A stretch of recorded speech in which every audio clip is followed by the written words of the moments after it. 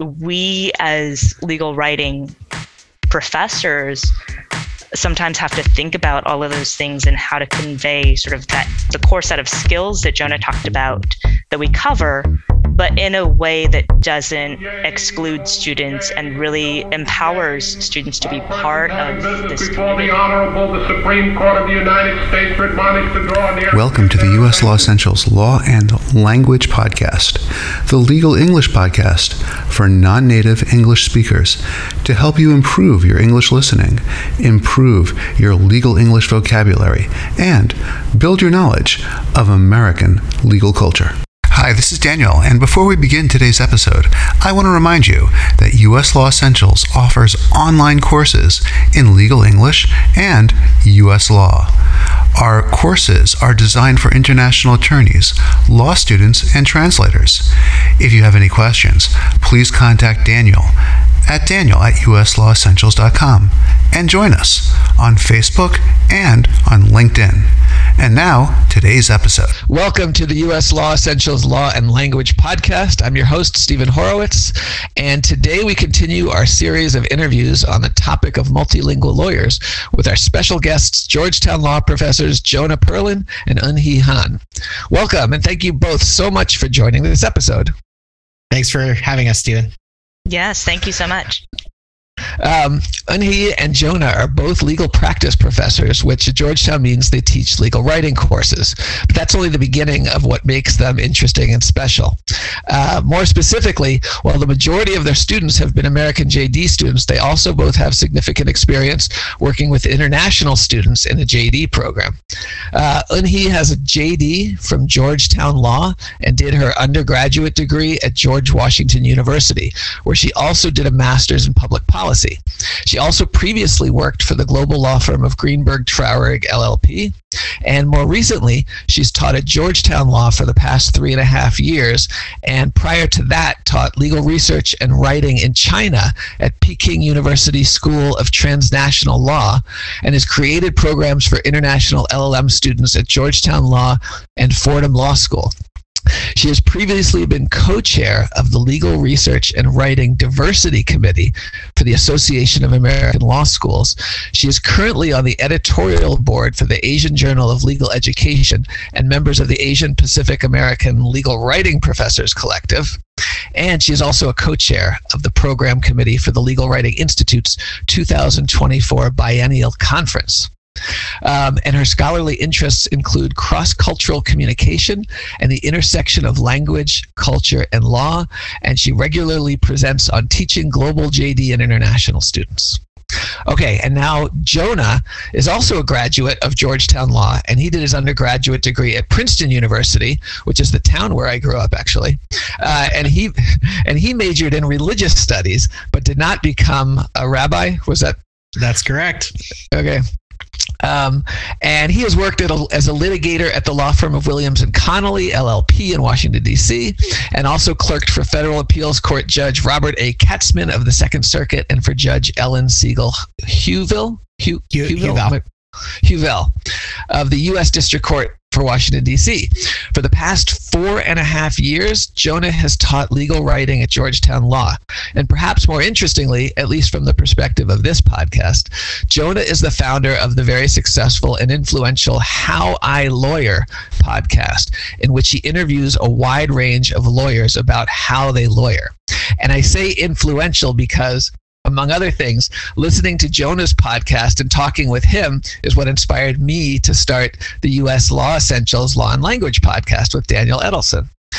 And one of the best things about your podcast, Jonah, that I want to mention from the perspective of LLM students or international students is that it can be extremely helpful and valuable without even listening to it.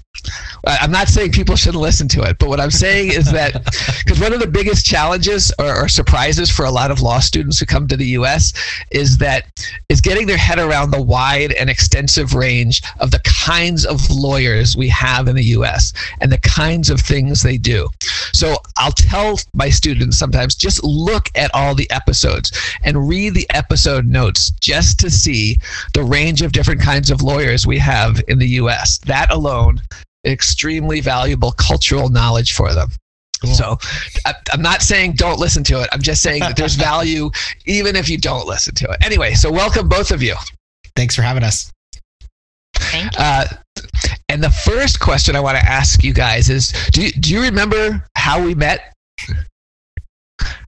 I can go first on this one. Stephen, I think we met at a conference where I was presenting in New York before you came to Georgetown on an article I was working on about sort of communicating using digital presentations like PowerPoint. I think that was the first time we met. And then soon thereafter, you joined us at Georgetown. You made the right call, of course, coming down to DC and joining our home law school. And ever since then, it's been fun, interacting and getting to know each other as an idea partner. Georgetown is a big school, as some people know, and often the LLMs and JDs can kind of be siloed. And, our relationship is one way that I've sort of tried to break through that silo. And I think you've done the same. So it's been fun interacting with you.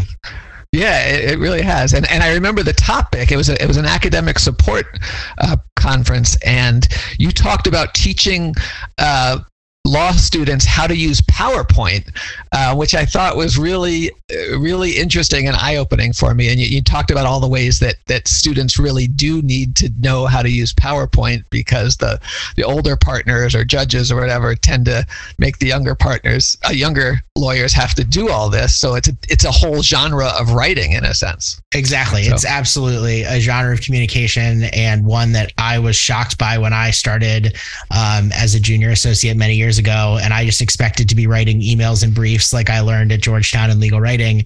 And they said, it's time to make a PowerPoint. And I said, okay, I guess I should learn how to do that. But yeah, absolutely. Yeah. It was fun. And Anhee, do you remember when you and I first met? I think we met years ago at one of the first, possibly the first Global Legal Skills Conference in Chicago. Yes. I saw you present about teaching international LLM students, and I think I also had a presentation about teaching international students. But you know what is so funny, and this is something that I talk to my students about sort of more generally, is just what I remember more than our first meeting at that conference was that we had coffee in New York years ago, shortly after the conference. And when we had coffee and then we stepped out onto the street, there was a lot of construction and dust in the air, and I had a coughing fit. And you were so kind and just gave me your own water bottle to take a sip out of. And it's just a small thing, but I I tell my students all the time, sometimes it's small kindnesses you really remember. And this was pre-COVID. Pre-COVID for sure. Pre-pandemic. I think you did have small children though, so I should have been more careful. Yeah. Oh, I didn't remember that detail. I remember having coffee with you. I didn't remember the coughing fit. But yes, we met at the Global Legal Skills Conference, and it was 2015 in Chicago. But it was not the first one. It was the first one and the only one that I've been to. But I remember towards the end of the conference, I got to talk with you, and I don't even remember what we talked about, but we talked for a while, right? Mm-hmm. Anyway, so I feel extremely fortunate to get to be colleagues with you guys now and to get to keep collaborating with you. So my next question is, what is your own language background or experience with language and language learning? Anhee, you want to go first? Oh my gosh. How much time do we have? So we have until Jonah has to go pick up his children from daycare or school or whatever.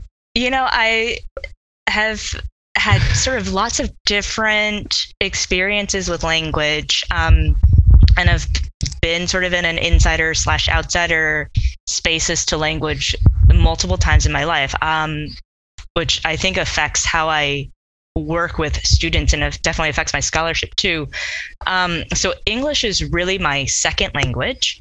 I am a Korean speaker by birth, though my English skills have long since surpassed my native Korean skills. And so that's sort of an interesting thing when I talk to students, especially sort of second language speakers of English, who are learning English at later stages in their lives about that process. I learned another language in high school. I took French in high school, and then at different points, I've had experiences where I've been in other countries, so studying abroad in the Netherlands as a law student, or teaching abroad in China, where I did not have the ability to speak the language in the place where I was at, but had faced sort of different challenges in terms of the locals there being able to speak my language and lots of different sort of levels of communication and thinking about ways to communicate. And so I think even now, based on all of that, sometimes I find myself observing myself sort of in like out of body third person like observation about like different ways that I speak to people based on my own background and experiences. And do you use any of the other languages like Korean in your work today at all? Or have they been a part of any of your work at any point?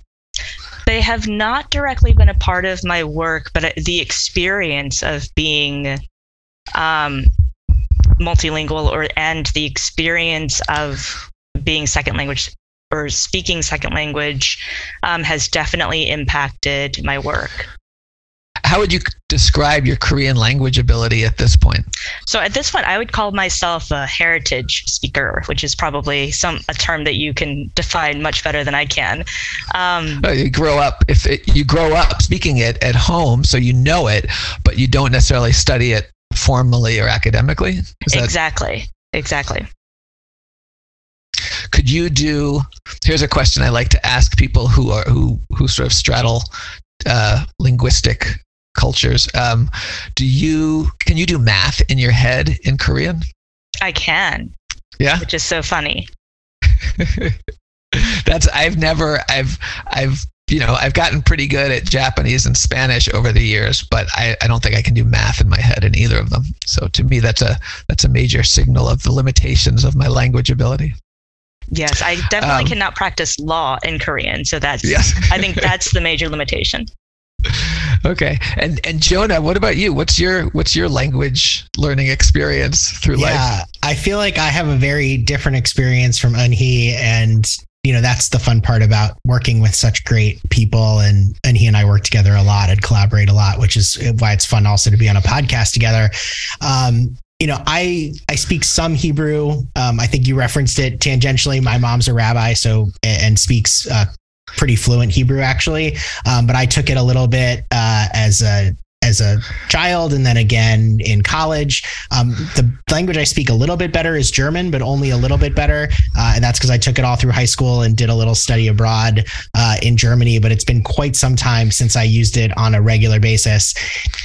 I would say that language was never my top skill, although learning another language and struggling with it a little bit as a high school student was really helpful to better understanding things in English grammar. So for example, I really never understood what a direct object was until I had to learn what a direct object was, because it's uses different conjugation in German. So things like that were really important to my understanding of the English language. But I did grow up traveling a lot. My father for my entire childhood worked at the World Bank here in DC.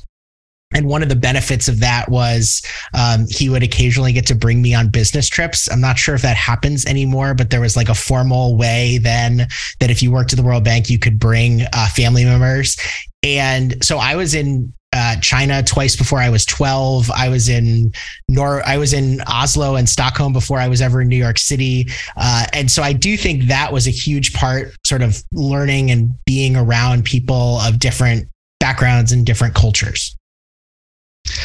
And then so you both have these a lot of exposure to cross-cultural experiences in your life. How is it that you ended up becoming teachers at a law school? Eunhee? So I think my impetus for everything that I've done in my life is just I've wanted to make the world better in just some way. And as a law student, I loved the experience of being in law school, even though it was challenging in different ways at different points for various reasons. Sometimes because I was multilingual and sort of had these other experiences that I didn't necessarily feel like everybody else around me had. So it's definitely just something that sort of has, the idea of wanting to make the world better in some way has been something that's informed everything I've done. And this idea of teaching was, to me, the sort of best way and the most fun way I could think of to accomplish that. And I just really love showing up in class every week and trying to help students, trying to help by helping students develop, trying to help form the legal system in a different way, and all of that sort of happens out of and comes out of teaching. And what's your experience with the process of becoming a legal writing professor at a law school? How does one do that? For me, it was very drastic. I sort of dropped everything and went to teach in China for a year, which I don't think is necessarily the path that everybody takes, but it worked out pretty well for me. And that was through the Peking University School of Transnational Law? Yes, that's right. And how did that come about, and what kind of teaching were you doing there? That actually came about because Sami Mansour, one of my friends from law school, was there and introduced me to Craig Hoffman, who was another one of our colleagues at Georgetown, who was there and sort of gave me this idea that I could, in fact, drop everything and travel and teach. And so I went to China for the year to teach, and it was really an amazing experience. So the two courses or multiple courses I was teaching included transnational legal practice, transnational legal research, and contract drafting. And it was so interesting to be able to sort of translate not just the ideas of writing and try to explain ideas of writing in legal English, but also ideas of, how U.S. legal or U.S. lawyers practice, think about logic, think about relevance, all of these other things. And Jonah, I'm going to ask you about your path in a minute, but how, now that you're teaching JD students in a U.S. law school, how different is the experience and the curriculum compared to what you might be teaching at Peking University of Transnational Law? Do you know what? I actually think the experience and the content is not overly different, at least the way in which I approach my course. So because of my experience teaching students abroad and working with international students and working with multilingual students, I really try to incorporate ideas of teaching to students without assumptions about what students bring in to the classroom and what the students might know or be familiar with. So what I try to do is, explain assumptions, think about the kinds of references I'm making to popular culture, jokes, all of those things, and try to explain why everything is there and do a lot of sort of just background foundational explaining and setup for the students that are in my classroom. I think that overall, it in fact makes my teaching better. So that's really interesting to hear about the way that you taught in China and how that's informed your current teaching. And now, Jonah, how did you end up as a teacher in a law school? Sure. So I think my path was the same in the sense that it was not planned and somewhat circuitous, but very different as well. In some ways, when I started law school, I thought my dream of becoming a teacher, or at least a professor at a university, was over.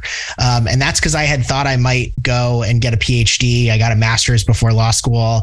And ultimately, during that master's degree, I learned two things. One, I learned how to write because I wrote a lot in a very short period of time. And the second thing I learned is that I did not want to go get a PhD in religious studies. And I was able to come to Georgetown, and I thought, I'll do something different. I'll be a lawyer, and I want to find things that I'm good at and things that naturally fit my personality and my interests. And that's like a mental model that I carry with me and try to impart to my students is don't just find the things that you like to do, also try to find the things that naturally suit your skills and experience. And I figured I'd come to law school and figure out what that was.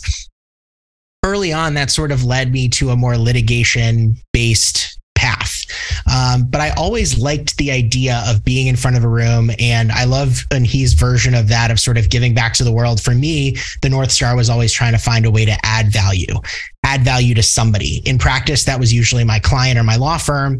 But the idea of adding value to the profession and the people coming into our profession was really enticing. And one of the funny parts of my path to teaching was it was the product of the success of somebody else. So my dear friend and classmate from Georgetown Law was teaching as an adjunct in the evenings, in the evening program at Georgetown, teaching an advanced legal writing class. And I saw him one day, we had dinner, and I said, that sounds like a really great opportunity. I would love to do it. If you ever find a way for me to be able to have that chance, like, let me know. And he ended up about a year later, maybe 2 years later, getting a clerkship on the United States Supreme Court. And as a result, he couldn't teach the class.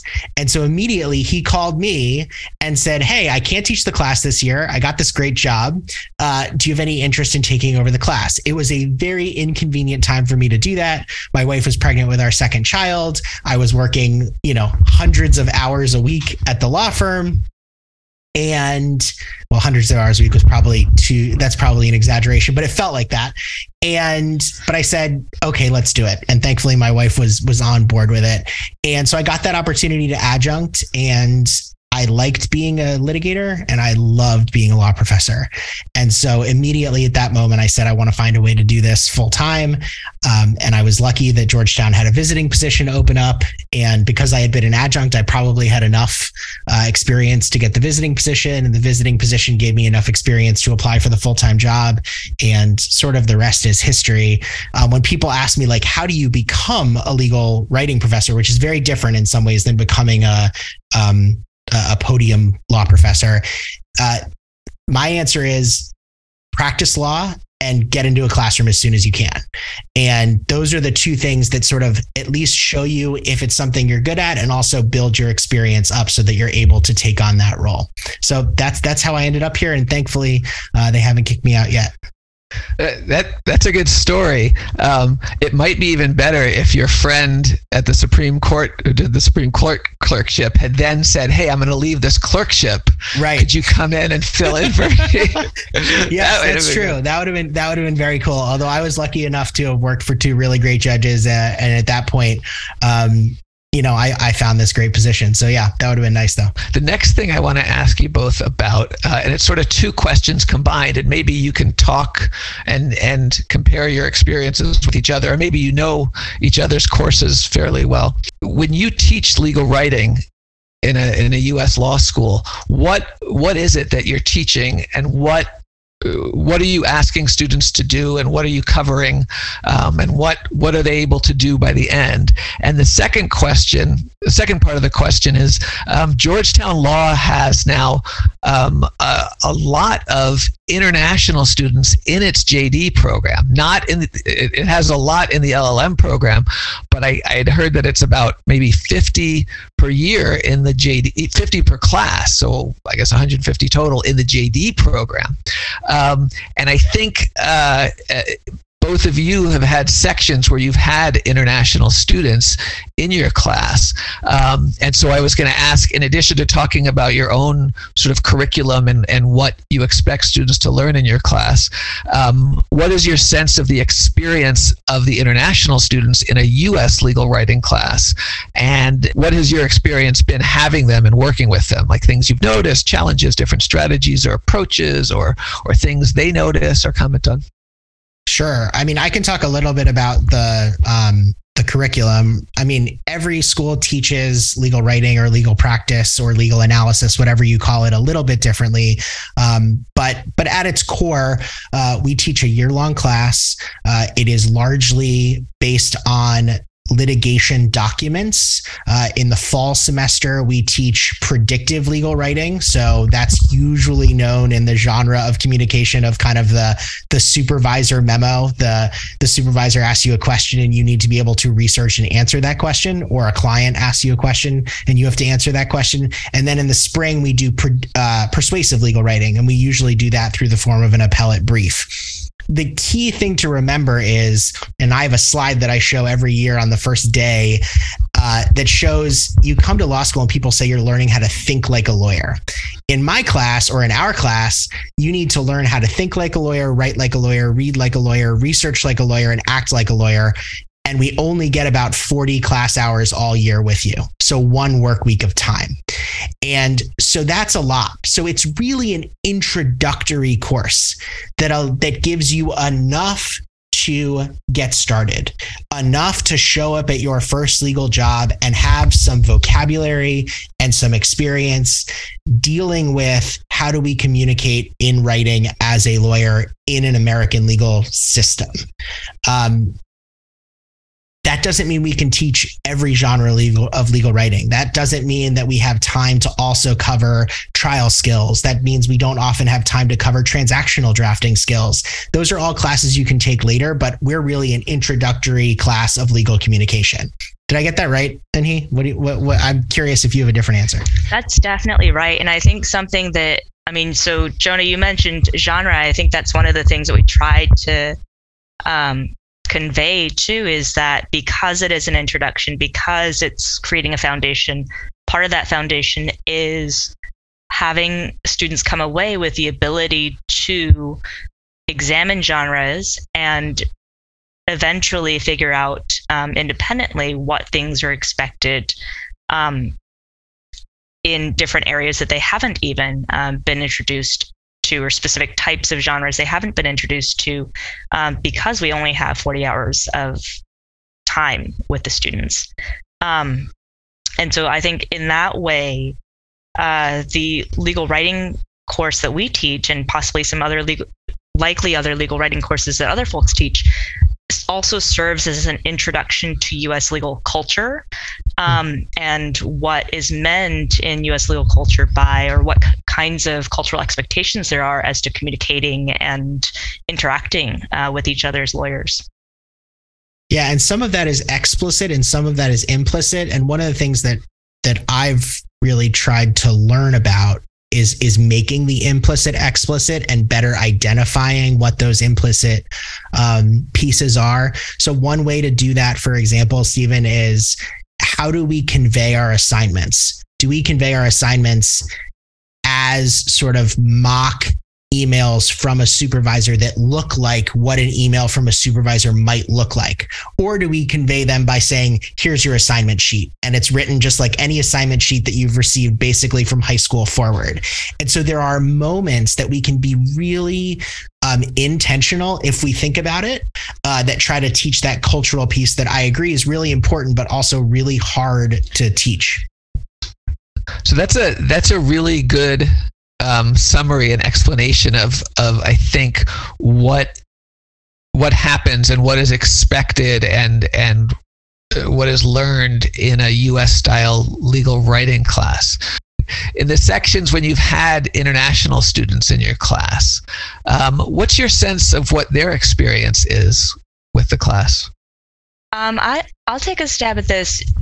I think overall, the students that I have had who are international students or who have come out of either a college education abroad, or some students that I've had that have even sort of been trained as lawyers abroad, do exceptionally well.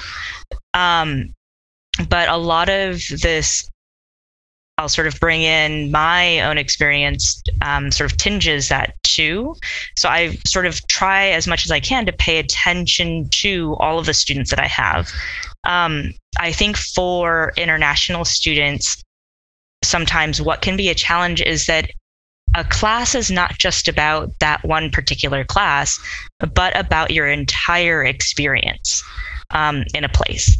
And that can include what happens in the hallway, what happens when you walk into a classroom, what happened on the way to the classroom or at Starbucks across the street, or anything like that can impact what happens in the classroom. One example that I have that I think about a lot, and I in fact have my students read this piece because to me it conveys so much about power dynamics, silence, how we communicate, and lots of different experiences that people can face in law school. There's a piece that Min-Jin Lee wrote, an opinion piece called Breaking My Own Silence. And she wrote it, it was published in the New York Times. And in it, she mentions how her experience as a immigrant and a second language speaker of English who goes to Georgetown, she actually happened to go to goes to law school, and she actually happened to go to Georgetown, and how she had an interaction with somebody who was advising her about interviewing for jobs as part of being a law student, and how much that impacted how she then viewed communication and sort of stereotypes of Asians and Asian Americans, things like that. I think all of those things end up impacting students who are in the classroom itself, and students bring all of that to the classroom itself. And so I think what happens with a legal writing class and the students' experience in a legal writing class is that we as legal writing professors sometimes have to think about all of those things and how to convey sort of the core set of skills that Jonah talked about that we cover, but in a way that doesn't exclude students and really empowers students to be part of this community. Yeah, I think that's exactly right. In my experience, teaching international students as well. I mean, the Georgetown law class looks a lot different than the class that I was in, and I imagine the class that he was in years ago. We have a much greater variety of where people come from, what their backgrounds are, what their experience is. And as I like to remind my students as well, it's a legal writing class, but that has sort of multiple facets to it. That means it's also an English class. That means it's also a writing class, and it means it's a legal writing class. And all of those are kind of layered on top of each other. And each student comes to the classroom with a different experience. So, and it's not just international students. I mean, I've had students in the past who are math and science students or former sort of PhD empiricists. And those folks come in, and I often ask, like, what writing have you done in the past? And some of them write, I've written my name, and that's about it. I've had students who have come into my class who've never taken a formal writing class in their whole life of any kind, based on their background and where they came from.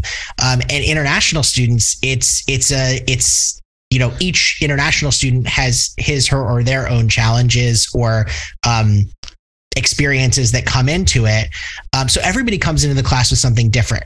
I think for the international students, some people assume, and in my view, having now taught many of these students wrongly, that it's going to be somehow, they're not going to be good at it because it's maybe English is not their first language. And he pointed out, that's not been my experience at all. My experience has been that international students tend to sort of fall everywhere on the curve, just like every other student. And that they may have unique challenges, but each person has unique challenges. One of the hardest questions that I got asked when I was interviewing for this job was, what student do you teach to? You have a classroom of 50 plus students. Who are you teaching to? Do you teach to the middle? Do you teach the top? Do you teach the bottom? Do you teach the student that is challenging you? And it's a question that I ask myself every semester and almost every class, because we really try to meet our students, all of our students, where they're at. That's a challenge. That's like what makes, I think, I'd be curious if you agree, Eunhee, but like that's kind of what makes my job fun and challenging, is trying to meet lots of different students at different places.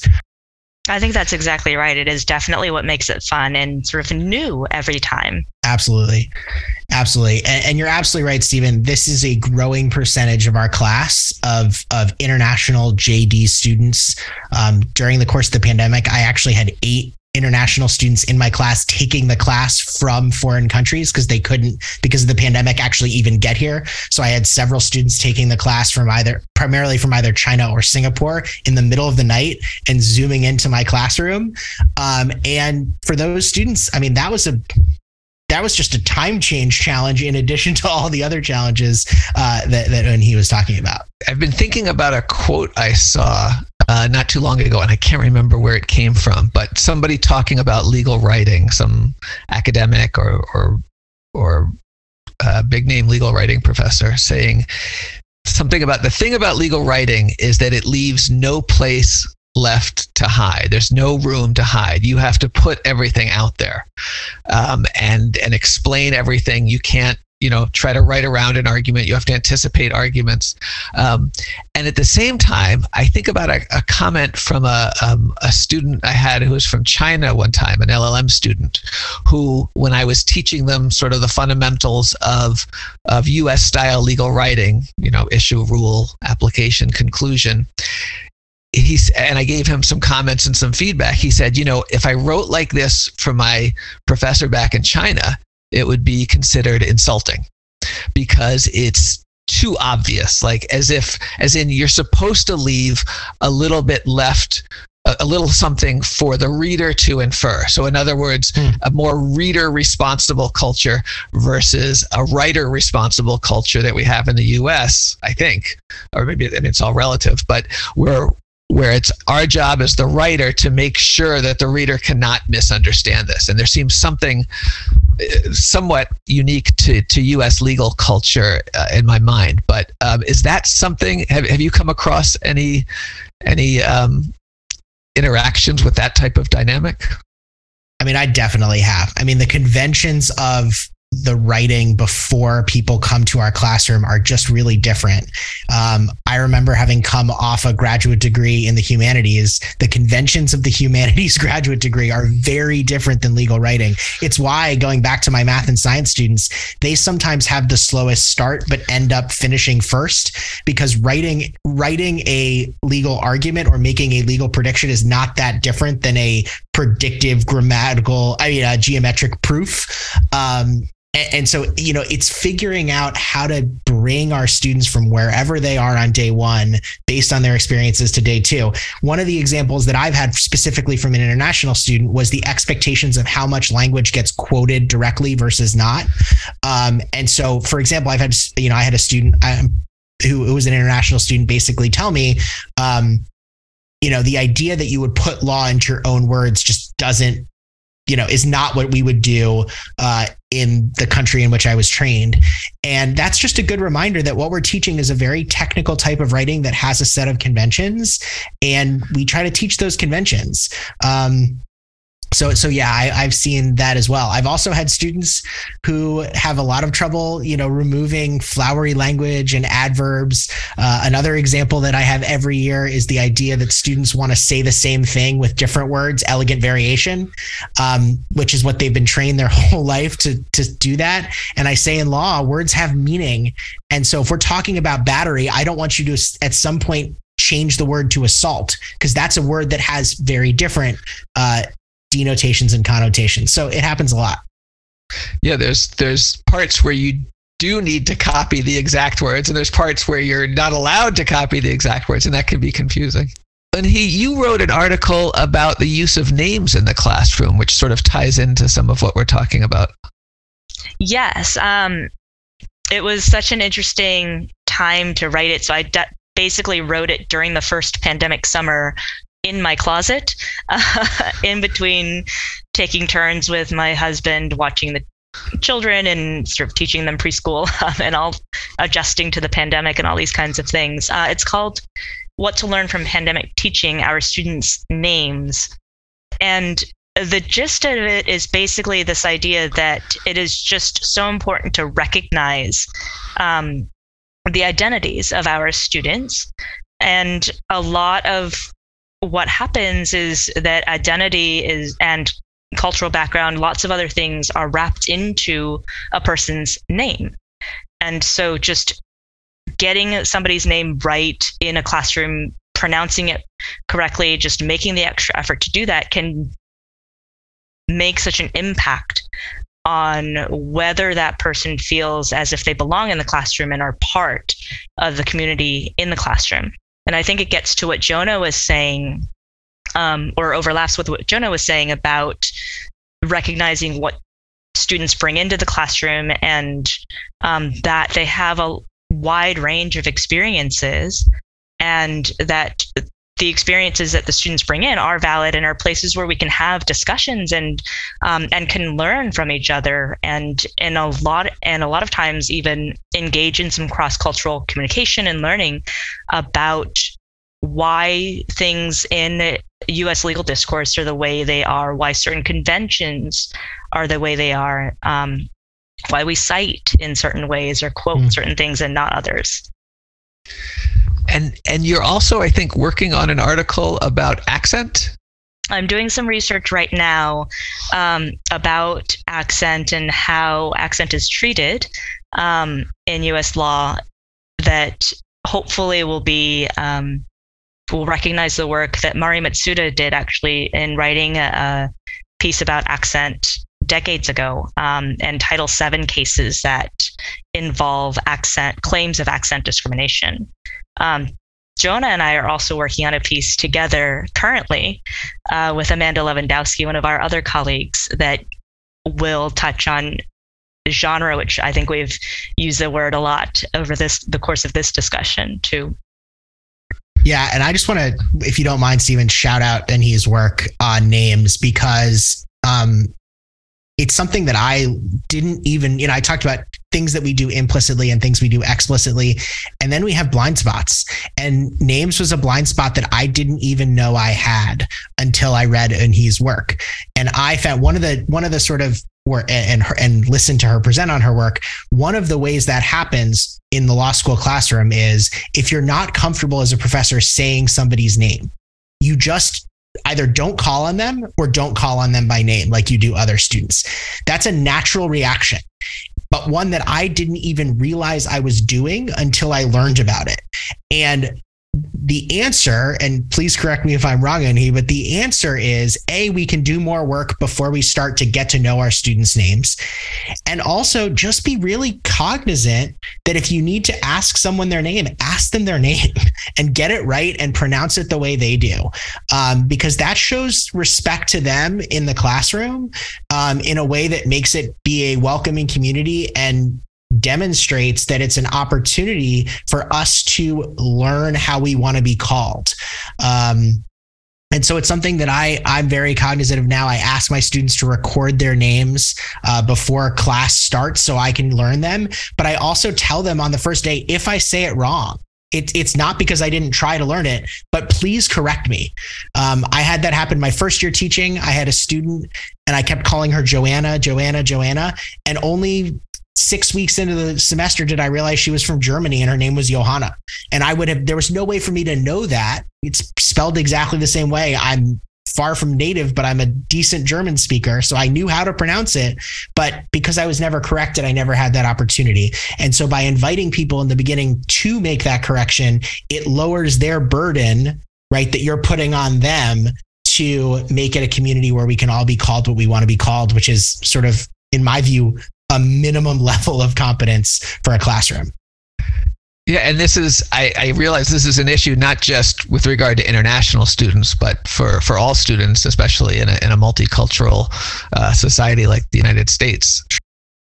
Okay, as we get towards the end of this discussion, I want to ask you both, what advice do you have for international students or students coming from other countries or other language backgrounds who might be taking a legal writing course in a U.S. law school?